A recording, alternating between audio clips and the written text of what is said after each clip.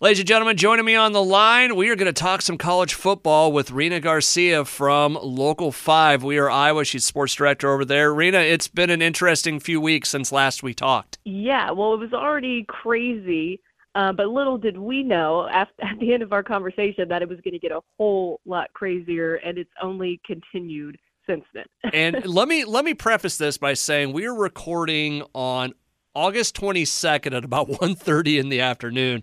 So there's a chance that this may be out of date within the next 5 minutes. Who knows at this point, right? Yeah, at this rate, I would not doubt it. So here we are. We're less than 2 weeks away from the start of college football here in the state of Iowa.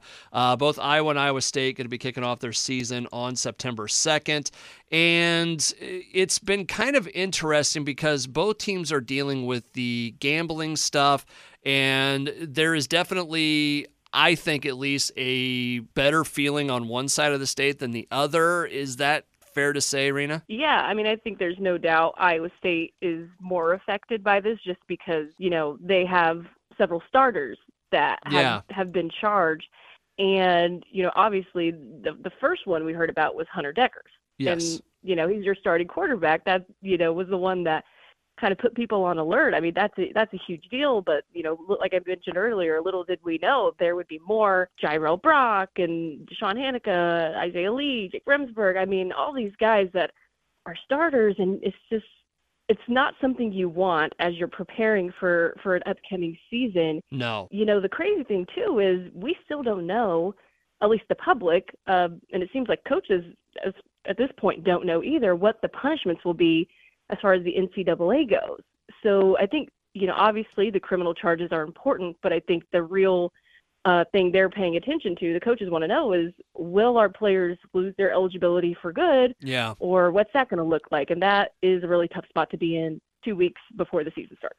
The whole gambling thing on a whole, you know what, I don't care if the kids want to do it, but the thing that I thought was crazy about this, and it was the two things that really stuck out to me is one, if you're using someone else's identity to do it, that's never going to work, The other thing is betting on your own team. In the history of sports, when has that ever been a good idea? Yeah, there's very pretty prominent examples of where that went really, really bad, and continues to, be considered like an unforgivable offense. Yeah. So, but, maybe, these kids are pretty young, so, I wouldn't be surprised if maybe they didn't know who Pete Rose was. Yeah. Even though I feel like everyone does, I don't know. Those are the two things that stuck out to me. One, using someone else's identity, if they did do it, and the betting on your own team has just never been a good idea. So the coaches have mentioned this too, and I know this from my own experience as a former Division I athlete, is you do have to go through compliance meetings, and they address a lot of topics in those, but one of them is gambling, and they kind of lay it out plain for you. You just don't do it. Don't do it. Yeah. For a lot of reasons. You're underage. You're an NCAA athlete. So it's just best to steer clear. And so, like you were saying, it's one thing if they want to bet on, NBA games, NFL games, but it's the betting on your own games that I think is where a lot of people felt like the red flags were, because then you have to pull into question, well, were results in any way altered? And it's just, you get into that territory, and that can be really problematic, especially for, Kirk Ferentz and Matt Campbell. It's just, how do you handle that? Yeah. If you don't even want to think about the possibility if that's even, in the realm of what could be going on. So, I think it was the betting on your own games, the part that really caught a lot of people's attention. And I think a lot of, people have admitted, in leadership positions. I mean, Kirk Ferentz even said at his media days, he said that, I think everyone probably needs to do a better job of not only educating these players, but themselves, because, gambling has become a huge industry. It's becoming legal in all these states, and it's so accessible. It's everywhere. It's advertised everywhere. And so, of course, there's going to be that temptation for these young guys to want to do it. And, so I do think that's a part of it, is maybe the education needs to kind of evolve and kind of catch up to the times that we're in, with betting being just everywhere now. Again, I don't care that they betted. I really don't. I don't care if, one Yeah. guy made 40 grand off. Good for him. But when you bet on your own team or change your identity, it's like, okay, that's probably not going to end well. But anyways, we'll get to the actual football preview now. Let's jump into Iowa State. Of course, they had the news this week that it is now official. Jairo Brock has walked away from the team. I mean, I think it's safe to say they were probably planning on him not being there. But, man, you lose your starting quarterback, a month or so before your starting running back. What's it looking like for Iowa State right now? Yeah, it's certainly not the situation you want to be in, but I do think they maybe had an idea that this was coming. I mean, back at Iowa State's media day, Matt Campbell did mention that Jairo Brock wasn't practicing. So I think this is something they started to plan for. But it's interesting to see. I mean, Jairo Brock was injured a lot. He battled some injuries last year, and the running game was a bit of a struggle. So, even though he was their leading rusher, I wouldn't say that he's an irreplaceable guy, if that makes sense. And, with Cortavius Norton hopefully healthy this year, I know he had some injuries. So I don't think that's as big of an issue as it looks like, on the surface. But I think the quarterback thing is going to be really interesting to see play out because you essentially have two guys battling for that position in Rocco Becht and J.J. Cole, both relatively inexperienced. I mean, you have J.J. Cole, the true freshman, and you have Rocco Becht, who only played, I think, appeared in three games last season. So fairly young, but, I mean, I think it's a good way to start fresh. I mean, you have a new offensive coordinator, Nate Scheelhaase, and so I think this actually, I don't want to say best case scenario for them, but I think it's not horrible because it gives you a chance to start fresh almost across the board. And I think that is what they need this season, just considering all the inconsistency and on offense last year. I think that really played a role in why the season didn't pan out the way they had hoped.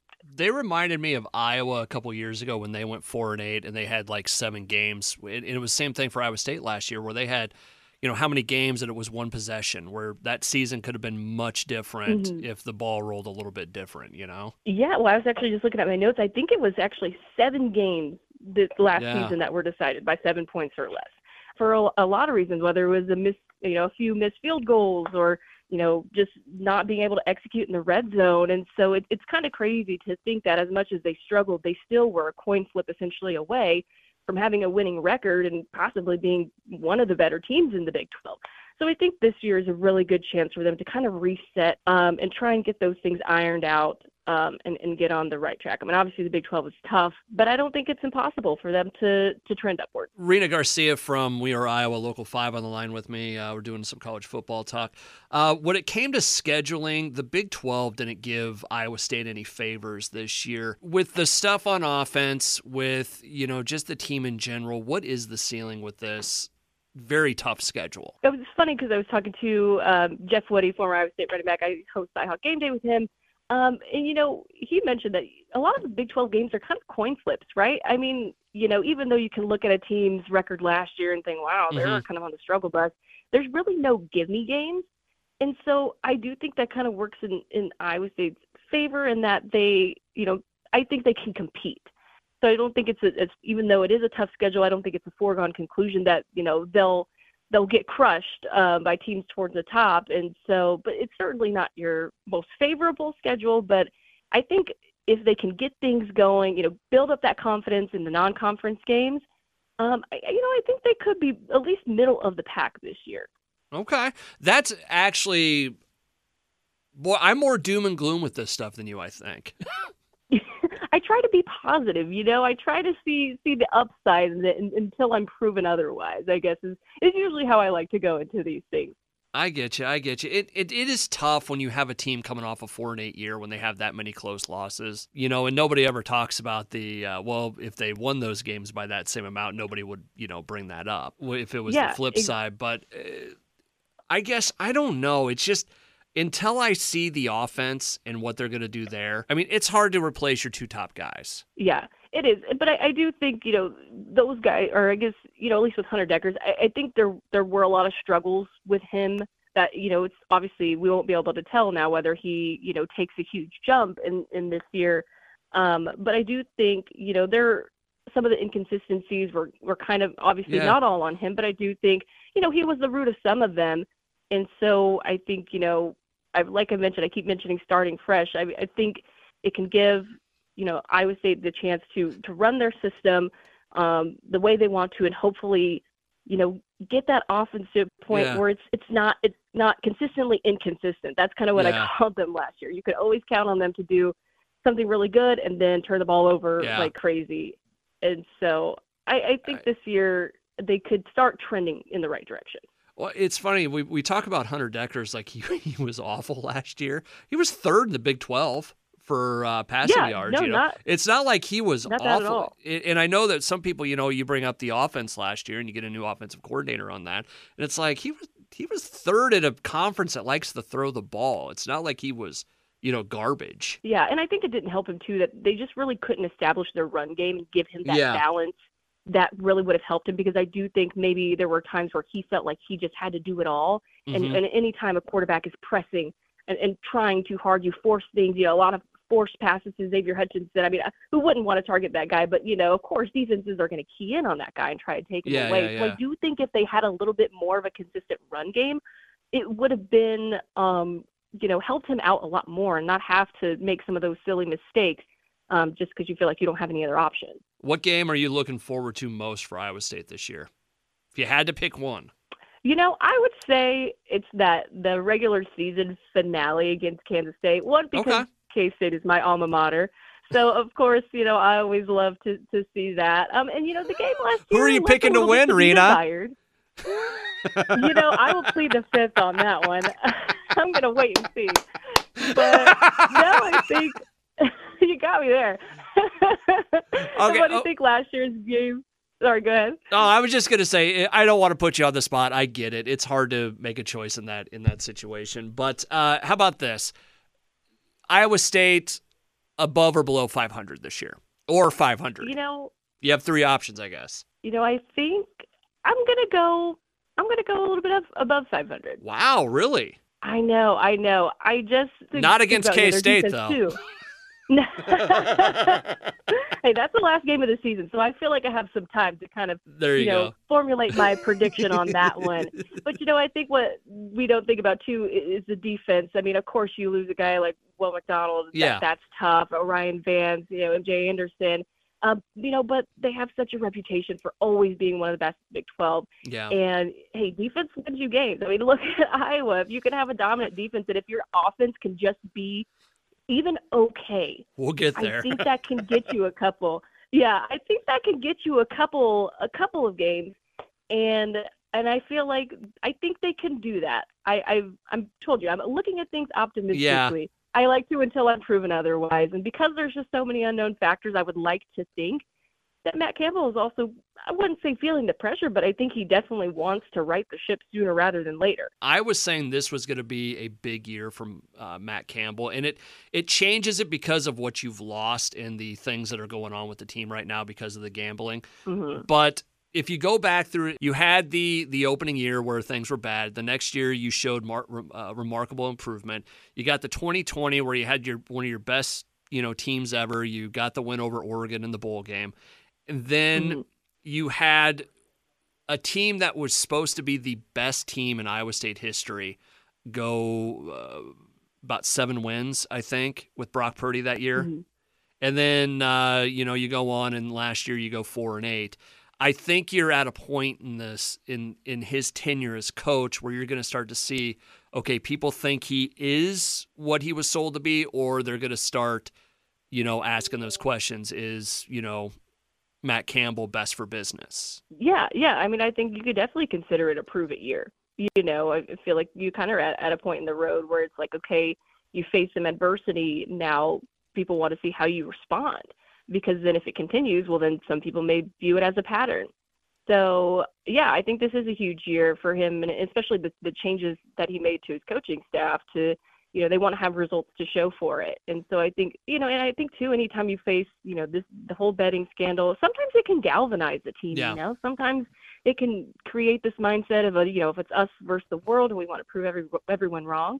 And sometimes that just works out for teams. Yeah. They may not look the best on paper, but they got a stroke of luck that's in that motivation, and That's all they need. So I wouldn't be surprised. That's kind of why I was leaning a little bit towards over 500, just because it's like, Okay.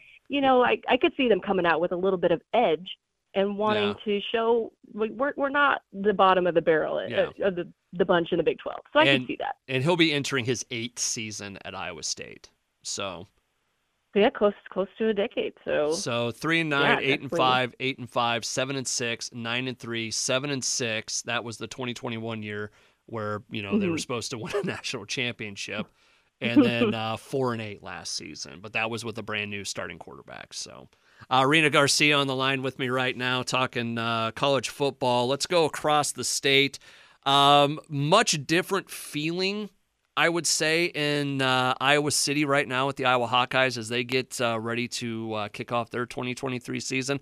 Again, a team that's affected by the gambling stuff, not in the same way as in Iowa State, but let's face it, if you're an Iowa Hawkeye fan, it hasn't been fun the last year and a half or so with that offense. No, and you probably just keep wondering, is this the year things will finally be different, even though in your heart of hearts, probably not. But the good news is, there's a new guy at quarterback that a lot of people seem to be excited about, and Cade McNamara had some success at Michigan, obviously coming off of, that knee injury.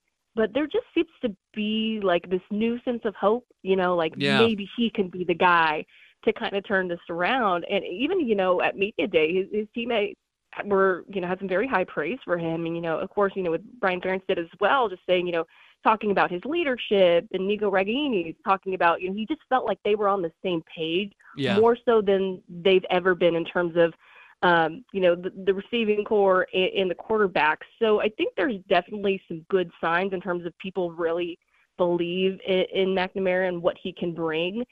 Obviously, there is a little bit of mystery just because he had that non-contact leg injury during the scrimmage. And so, of course, people are a little nervous, especially, because you're coming off of such a, a big injury.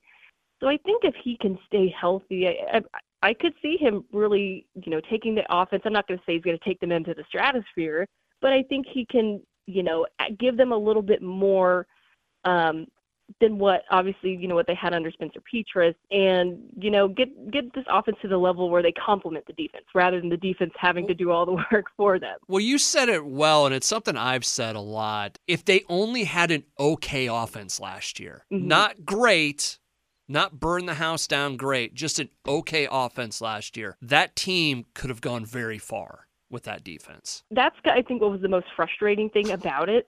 It's just you really didn't need them to do a ton. You just needed a little bit, just give me a little bit. And it just seemed like that could never really work. The defense will put out these all-world performances, and it's just like, how do you not win with that? Yeah.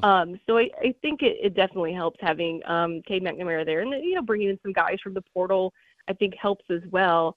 And, it'll be curious to see kind of, what things look like from the play calling end with, Brian Ferentz obviously having some new kind of benchmarks added to his contract. So he's kind of in a prove year too, although I will say those benchmarks that he's been given seem pretty achievable. They don't seem super difficult to reach. It would kind of almost be sound the alarms if you don't reach them. Well, what were they saying? They were saying like, this is a team that in like 2020 had one of the best offenses in the Big Ten. And I can't, I don't remember what the exact stat was, but it was like, how did it get so bad so fast? But I think, and this is just me, theorizing, I think it wasn't so much, and people are going to hate me for saying this, it wasn't so much Brian Ferentz, because I think he's a problem, but I think he's a different sort of problem.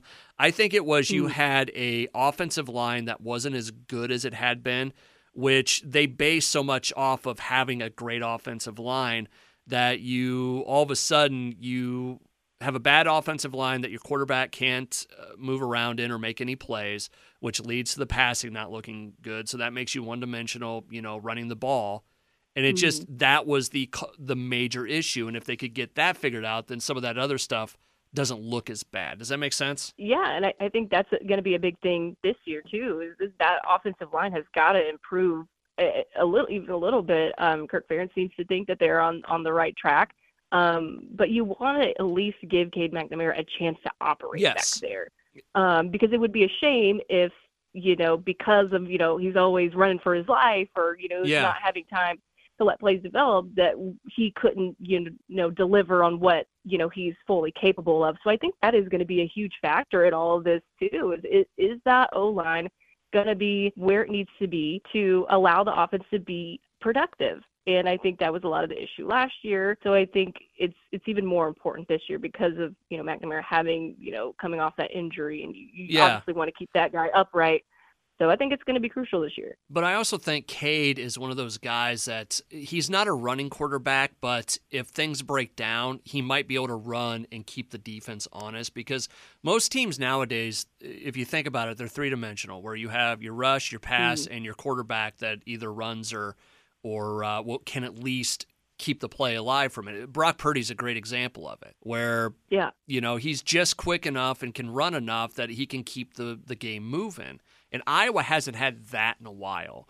They haven't had that guy that gives them that third option that keeps the defenses honest against them. Yeah, I mean, it definitely helps that he's a guy that you can trust to improvise. If he has to go off script, he can, and he feels comfortable. I think that's the big thing too, because it just kind of seemed with Petras, it didn't always seem like he was comfortable doing that. No. So if a play blows up, you couldn't be like, okay, he can figure it out. And it's some quarterbacks aren't like that, but I think the nice thing with Cade McNamara is that having experience and being able to have that in his skill set certainly can help whenever you do have those breakdowns, or if maybe if it takes the O-line a little bit, maybe a couple games to finally get where they need to go. I think he would be able to handle it and would feel comfortable if he had to do that. Obviously, not all the time, but if he has to, he can. That's all I want. Salvage a play. Yeah. Seriously, you look at it for so many years and it's like, man, you just stand there. At some point, Iowa's rushing game became a joke.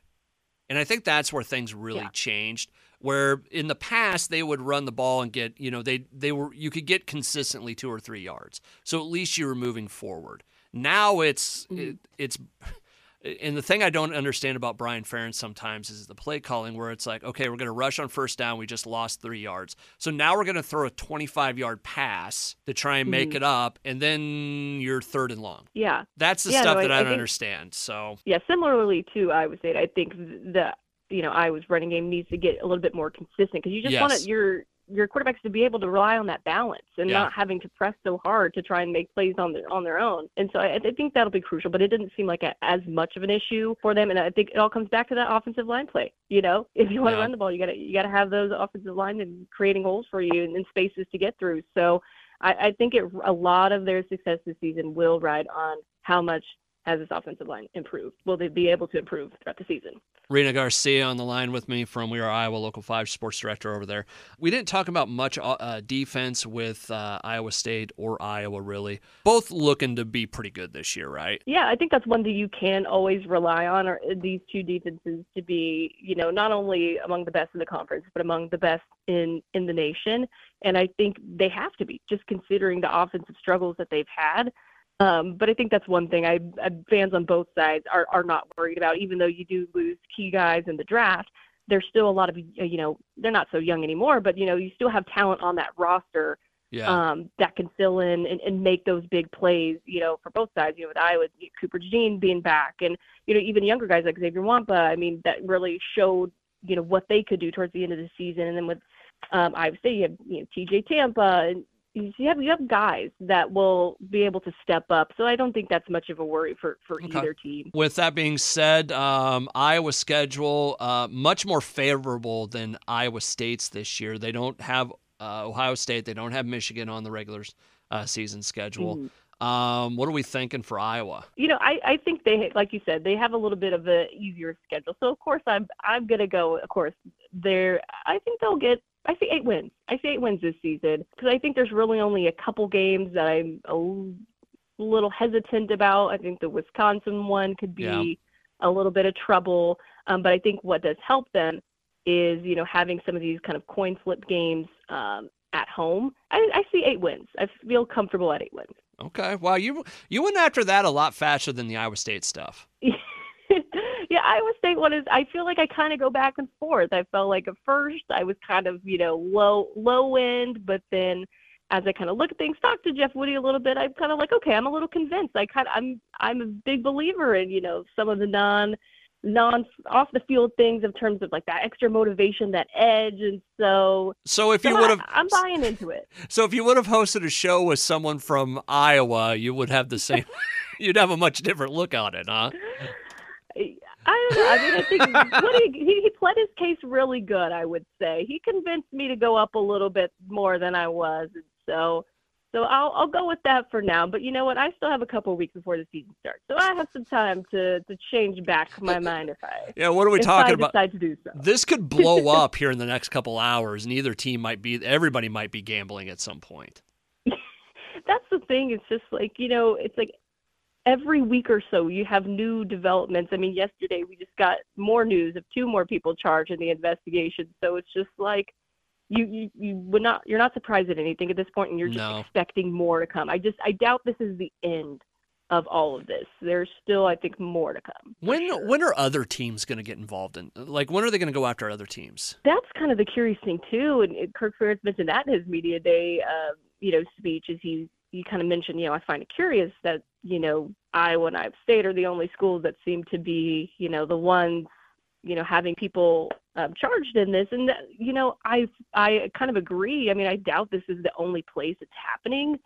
So I'm not quite sure if it's people saw what was going on here and maybe tried to get ahead of things before it could expand. It's really hard to say why this is only happening in Iowa and how this all thing happened in the first place, I think, is what a lot of people want to know. How did we get here? What was the tipping point that opened this Pandora's box? There's no way that this isn't happening on every single team out there. Oh, 1,000%. Across tons of campuses across the country, across every sport. I mean, because like we mentioned, gambling has become such a huge thing, and it's so popular among young people, and it's so easily accessible. Like reading a lot of the affidavits, it doesn't seem hard to really create an account, even if you're underage. If you have the it just seems widely available. And so I doubt this is the only place it's happening, but I don't understand why we haven't seen anything in other states. Can I float something by you? Sure. Do you think they're trying it out to see